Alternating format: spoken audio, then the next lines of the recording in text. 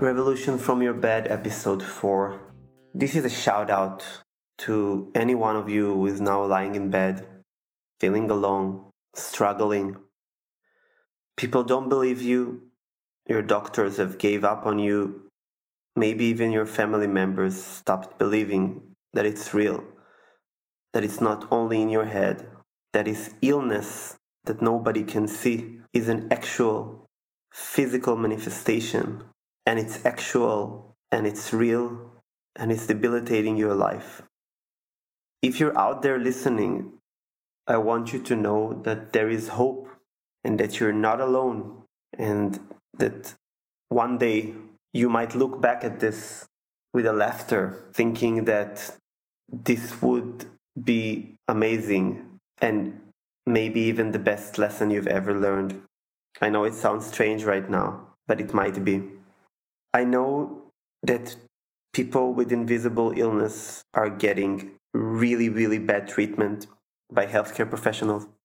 I know that at some point, after not being diagnosed, you're feeling completely helpless, hopeless, and alone.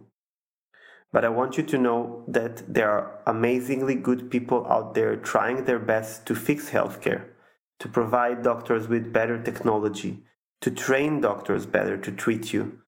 And that there are a lot of illnesses, just like mine, POTS syndrome, that can really easily be diagnosed if you have the right frame of thought and direction. I want you to know that feeling bad is not a shame, that being weak and needing rest is not a shame, that having a chronic illness is not a shame, that not being able to go out with your friends, it's totally okay.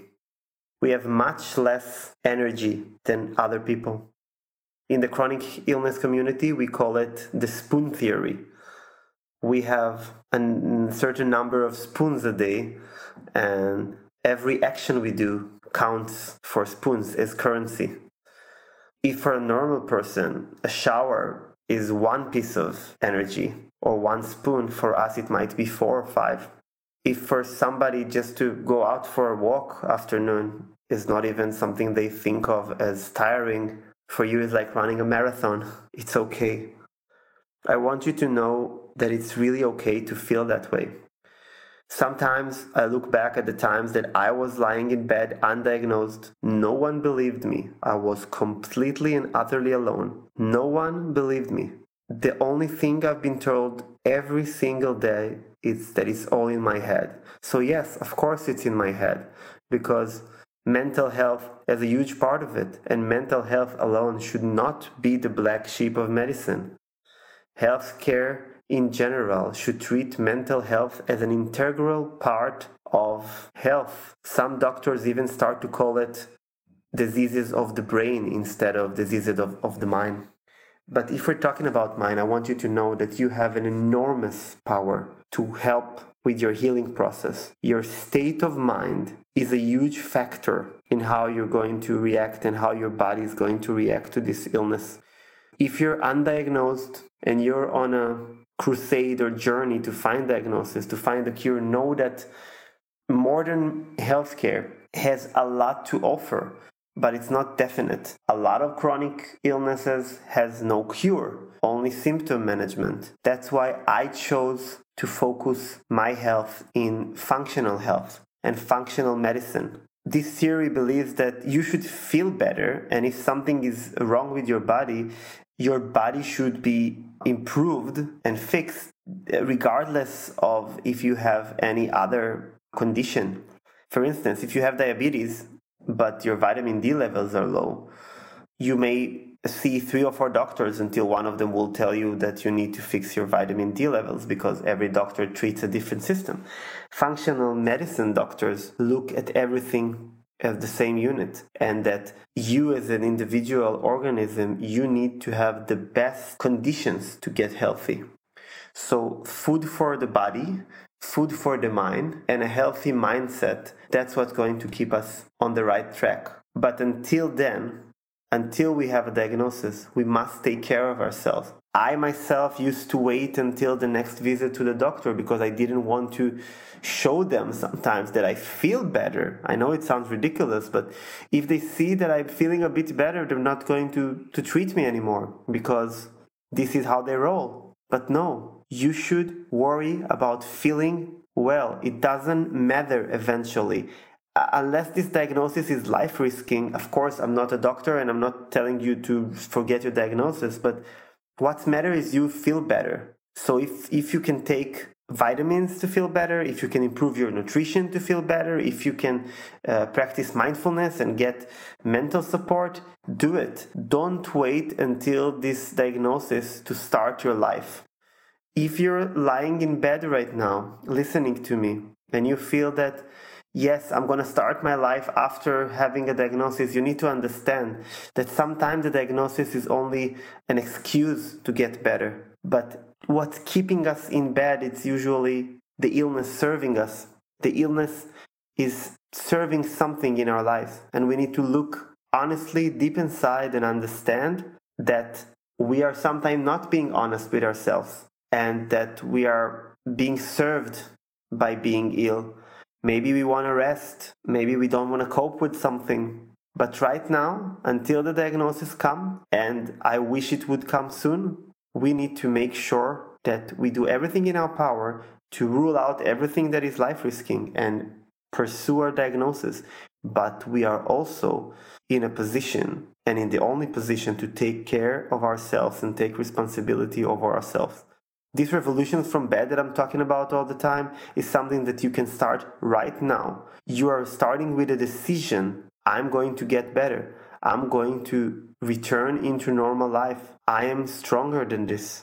Help is here. We are surrounded with hope. It's all around us. It's within us.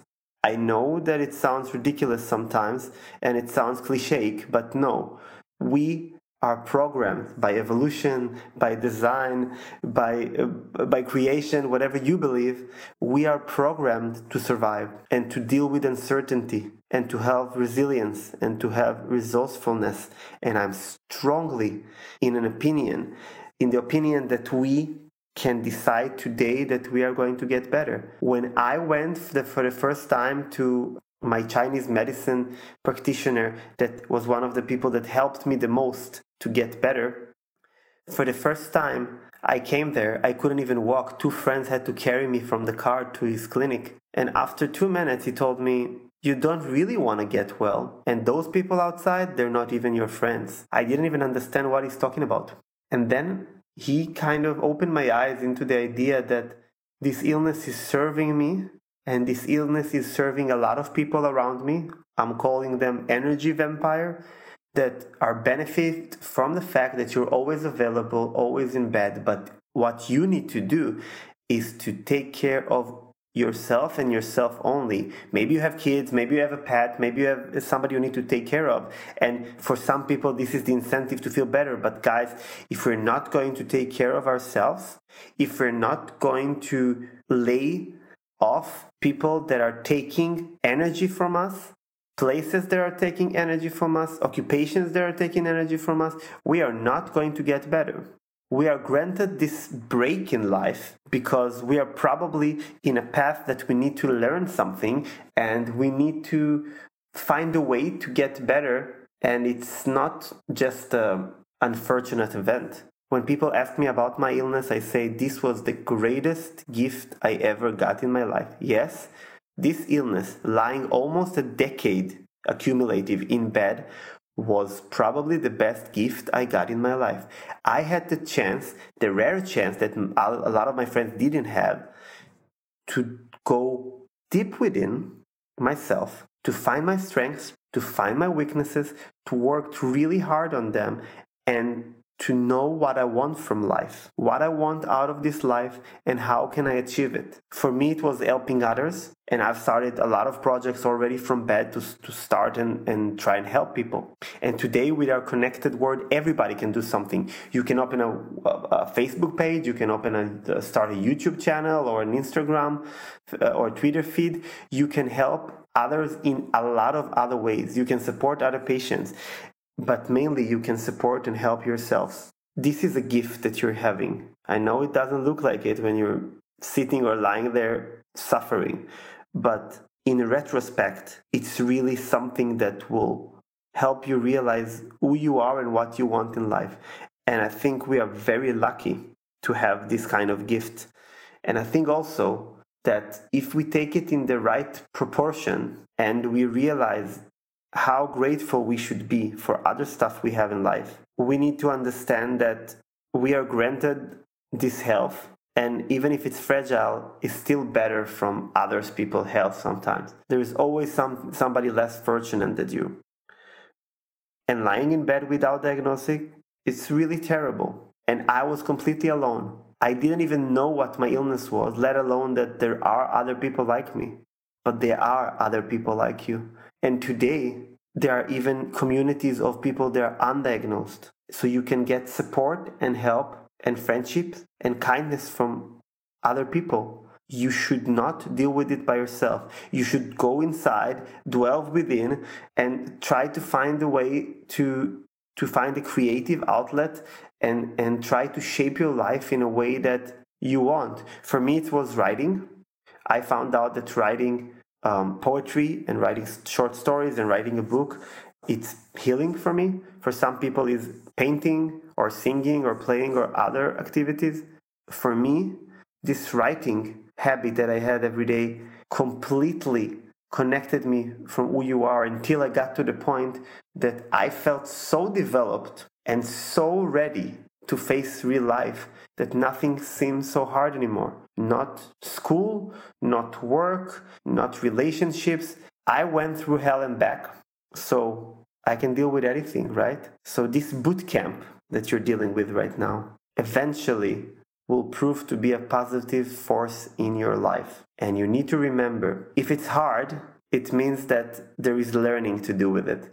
I thought that I have some lessons to go through when I was sick, and eventually, until I learned them and broke those patterns, they just came back, circled around. A certain behavior that we display sometimes before getting sick is self-canceling, is pleasing other, is caring too much about what other people think. And I talk to a lot of chronic ill patients and undiagnosed patients, and those patterns kind of return. I hope that maybe there will be a study about it soon that prove the foundations, the psychological foundations that weakens our immune system to get into this point. And I think that a lot of us had warnings. Our bodies gave us warnings.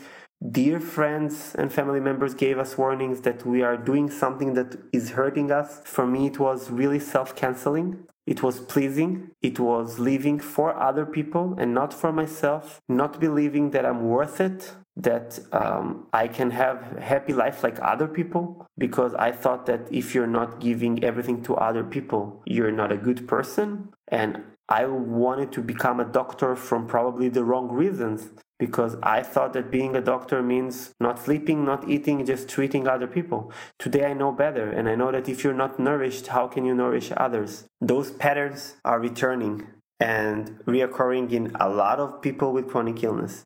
And our body gives us warnings, and we can prevent a lot of those illnesses, I believe, via mindfulness and wellness. But if we're already sick, we need to learn how to re-nourish our mind and how to re-nourish our bodies. For me, it was avoiding completely watching aimless TV and reading stupid stuff online.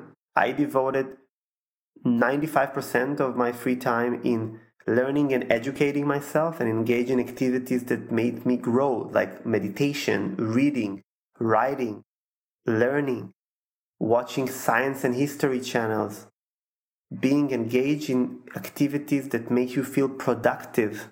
I believe that many of us chronic ill patients are spending too many hours on Instagram, too many hours on social media, and we don't see a lot of hope there. We see the life of other people that makes us want to think that they have perfect life. I'm traveling around the world, my life is perfect, but it's very hard for us to actually see the real picture. That it's all a show, it's all a facade, and we need to engage in things that makes us feel happy, that gives us hope, that makes us feel productive. And I really urge you to start a habit of doing one productive thing every day for yourself. Whatever it's reading a book or studying something, taking an online course, and journal about it. Summarize your day or start the next day with what you feel. This writing and journaling is really what kept me going. I'm looking at this purposeless world that we're living in as chronic ill patients.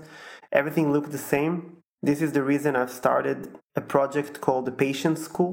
The Patient School will be an online platform that will provide purpose and hope for us chronic ill patients, teaching us skills that we need in order to get better and deal with our health journey much better, and also to teach our caretakers how to deal with us and how to better communicate. And I really hope that this project will bring people joy and make people feel that they're growing and they are productive, and I will keep you updated. But for now, I really want you to engage in one thing a day that makes you feel productive. One activity. You can write your own book, your own life story. You can start knitting. You can take online courses. Everything is almost free. You can have an entire degree today online. You can teach yourself new skills. Me and my partner have this habit since lockdown that we are trying to teach ourselves a new skill every week to challenge ourselves, and there is no bad skill. So if you're interested in photography or filmmaking or crafts or whatever, programming, teach yourself a new skill. There are so many things out there. And when you feel purposeful, you start to feel the hope that is all around you, and you start to feel valuable again, and you start to feel vital again. And I think that that's what kept me going, the feeling that I'm doing something for others, that I'm writing, that I'm journaling, that I'm starting projects from bed to help other patients, that I'm raising awareness. It started by writing the Wikipedia article for POTS syndrome in Hebrew because it wasn't exist, and then starting the Israeli POTS and dysautonomia patient society, starting to help others navigate their health journeys, and again, all this promotion and awareness giving gave me so much hope because you start to get feedback. But I'm not telling you that every single one of you should be a patient advocate, but you should be your own patient advocate. And by being useful to yourself and productive, you are giving yourself better chance to get better, I believe. And if you engage in mindfulness every day, if you engage in growth and healing and some sort of healthy activity, and change your nutrition and change your sleep habits and change your relationship patterns, I strongly believe that you will have a better bedding to get better. If I knew those things in the first few years, I believe I could save a few years of lying in bed. But now I do know. And now I have all this experience. So I'm going to dedicate a few episodes for specific things and methods that really helped me in my health journey. Whatever it's the approach, the navigation I did, like how did I deal with the self-diagnosis and with the healthcare system around me, with advocacy, the mindfulness methods I've used, the books I read, the movies I watched, the self-help and external help I got. I'm going to dedicate episodes about it, and I'm going to write about it in my book, because I believe that we owe ourselves and we owe other patients to share our experiences and what makes us feel better. If you are chronic ill patients and you're taking some sort of supplement or you did some sort of rehabilitation program and you think it's helpful, share it with the world. I'm talking with patients with POTS syndrome almost every day from other countries, and in each country the treatment may vary, and we can share stuff that really help each other. And I already seen a major improvement with our patients in Israel because we are sharing information with other societies and other patients and other organizations across the world. This is the era of sharing, and we owe it to ourselves to improve ourselves and share it with others. I want to end this episode with a really positive note that I'm feeling much better knowing that today you are really not alone, because we have a lot of communities that weren't there when I was sick like 15 years ago. But I urge you to do one thing: seek help. If you're feeling alone, if you're feeling that you can't handle with this anymore, please seek help in your own country, in your own organization that you're part of, whether you're students or your workplace. There are always people that can help. In every country, there is a hotline to deal with emotional distress. And I'm working with amazing people in Germany to make social and emotional support for patients accessible to everyone. And I'm going to really recommend an app in Germany that is available worldwide called Body Help. And it's not body, but buddy, Buddy. And they are actually really trying to simplify the way that people get therapy and help. And I really think that technologies like this can change our lives. One of my greatest fears lying in bed was that I will call for help and nobody will reply and nobody would listen. But I know today that many people would. So don't be afraid to reach out. And you can also reach out to me, and I can direct you maybe to a professional that can help. You are not alone. You are an amazing human being, and this amazing lesson that you're going through right now will be the greatest teaching you probably got in your life.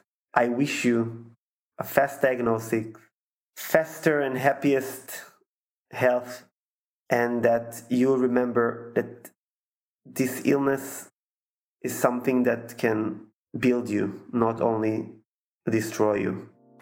See you next time.